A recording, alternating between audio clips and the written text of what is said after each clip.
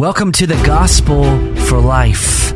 We have 4 Treasure Valley pastors committed to showing that the gospel is not just for that religious part of your life, but rather it's for all of life. You never graduate from the gospel. I'm Josh Bales, pastor of the Well Church, here with Russell Herman, pastor at Cloverdale United Reformed Church, Phil Moran, pastor at Christ Presbyterian Church, and Jonathan Van Hoogen, pastor at Dayspring United Reformed Church. Now, if you'd like to find out more about us or catch past broadcasts or get information about our annual conference, you can find us at reformationboise.com. All right, we began addressing the social justice movement over the last 2 weeks. And one of the difficulties of understanding any movement or philosophy is trying to sift through all of the relevant data in order to get to its essence, to its core. How do we summarize a movement? Well, Nancy Pearcey in her book, Total Truth, gives, in my opinion, the best tool to quickly summarize any movement or philosophy. So this is what she says, essentially, that every movement has a creation account, the what and why we are here. Every movement has an account of the fall, or what has gone wrong with the world. And every worldview, of course, has to be able to explain the source of evil and suffering. And then thirdly, every movement has a redemption account, or how can we be made right again? Every worldview must have that vision for setting the world at peace. So on today's broadcast, I thought it'd be helpful to analyze the worldview of the social justice movement through those categories of creation, fall, and redemption. So let's just begin with the creation account of the social justice movement. How does the social justice movement account for, basic human origins? Why are we here? What's the purpose of life? And so why don't we start there? And by the way, just to give you, I know that not everybody who's in this movement agrees with the creation account. What I'm really driving at is that I'm asking the question, what does all the social justice movements have in common? Oh, okay. Well, we're talking about secular social justice. If we're talking about the Marxist vision of social justice, sometimes called cultural Marxism, it begins with pure materialism, that only the material exists. There is no God. If there is a God, he's irrelevant. And sometimes, and there are religious versions which bring God into the service of the social justice vision as it's interpreted and held. But basically, it's materialism, that the material world is the only world that is real. And it would say that the Christian vision of that we're created by God, we're created with a purpose. The whole Christian idea of invisible spiritual reality, that we're surrounded by not only the presence of God, but the reality of Satan, the reality of heaven and hell, that these are all the Christian vision, that these are very real spiritual realities. They're invisible, and yet they're very real.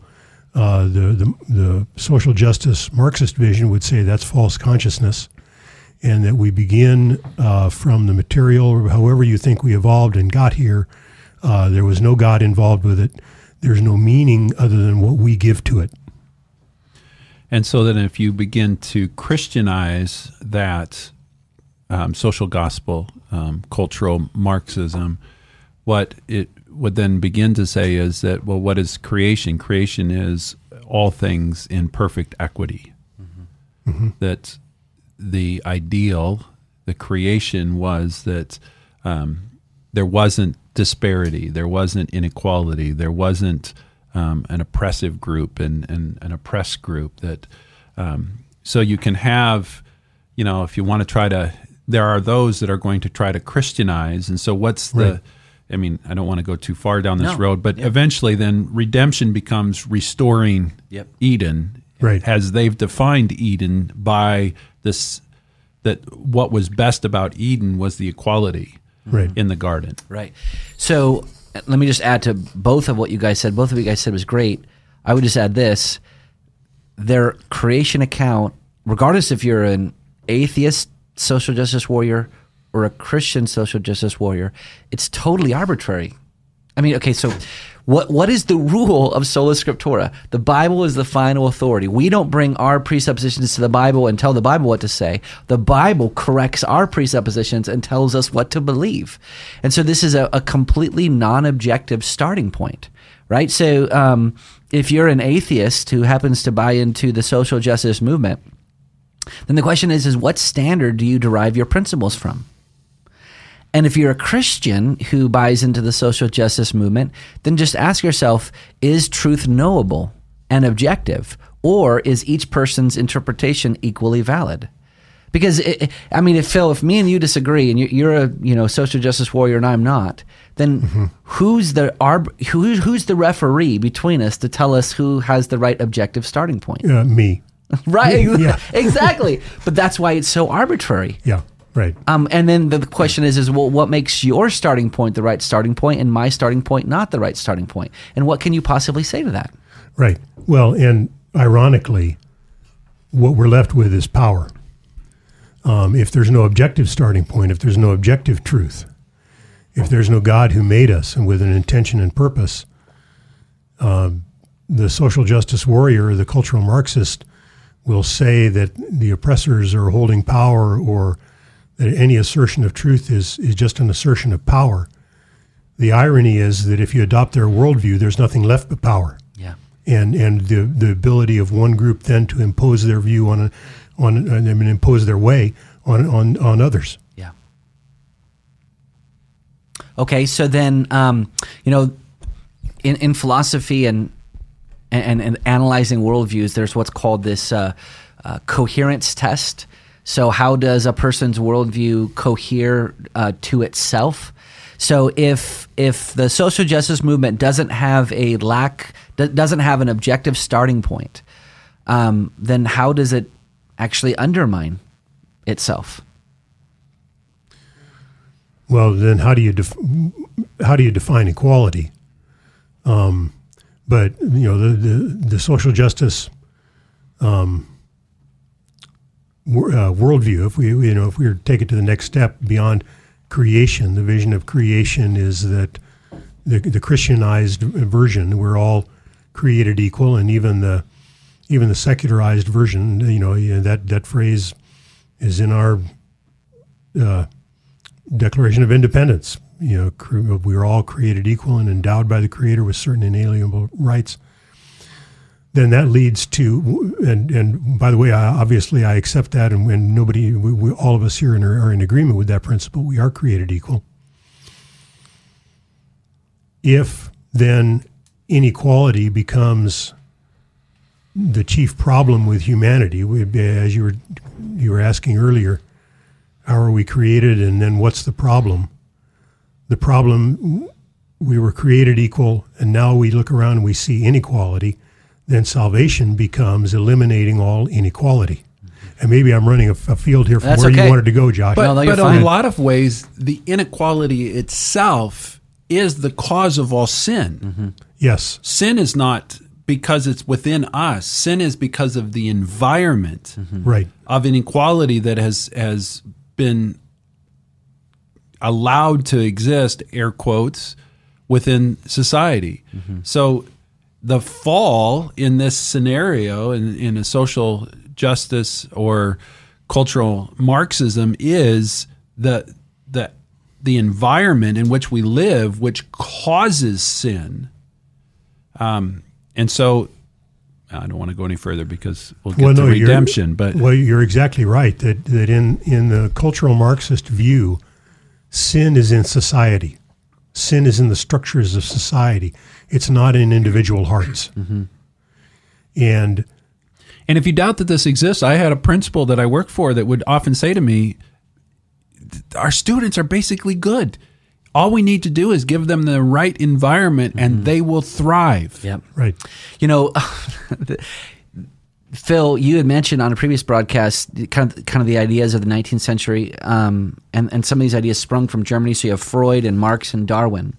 And all these men essentially had parts of the same worldview that they all subscribe to, but Freud especially. I mean, this affects everything, not just culture. It affects the way that we counsel and psychologize with each other. Because Freud's basic premise of what's wrong with the world is oppression from without. Right. If you were just set free to be who you really are, Right. then you would be okay. And that's why it's so dangerous for the church to adopt Freudian methods of psychology and counseling, Right. because it's an entirely different worldview. Right. Yeah. The Freudian view is that and I don't pretend to be an expert on it, but that every problem of the human personality is the result of repression. That we are. That's actually the curse for them. Yes, exactly. The curse is repression, and we are repressing who we really truly are. There's this inner essence that is good and worthy, and that's just been repressed, and it just needs to be let out. So in so many ways, alienated work becomes the curse, not our alienation from God. Right. And you could draw a straight line from that type of, you could draw a straight line straight from Freud and from Marx to the kind of victim ideology that we have today.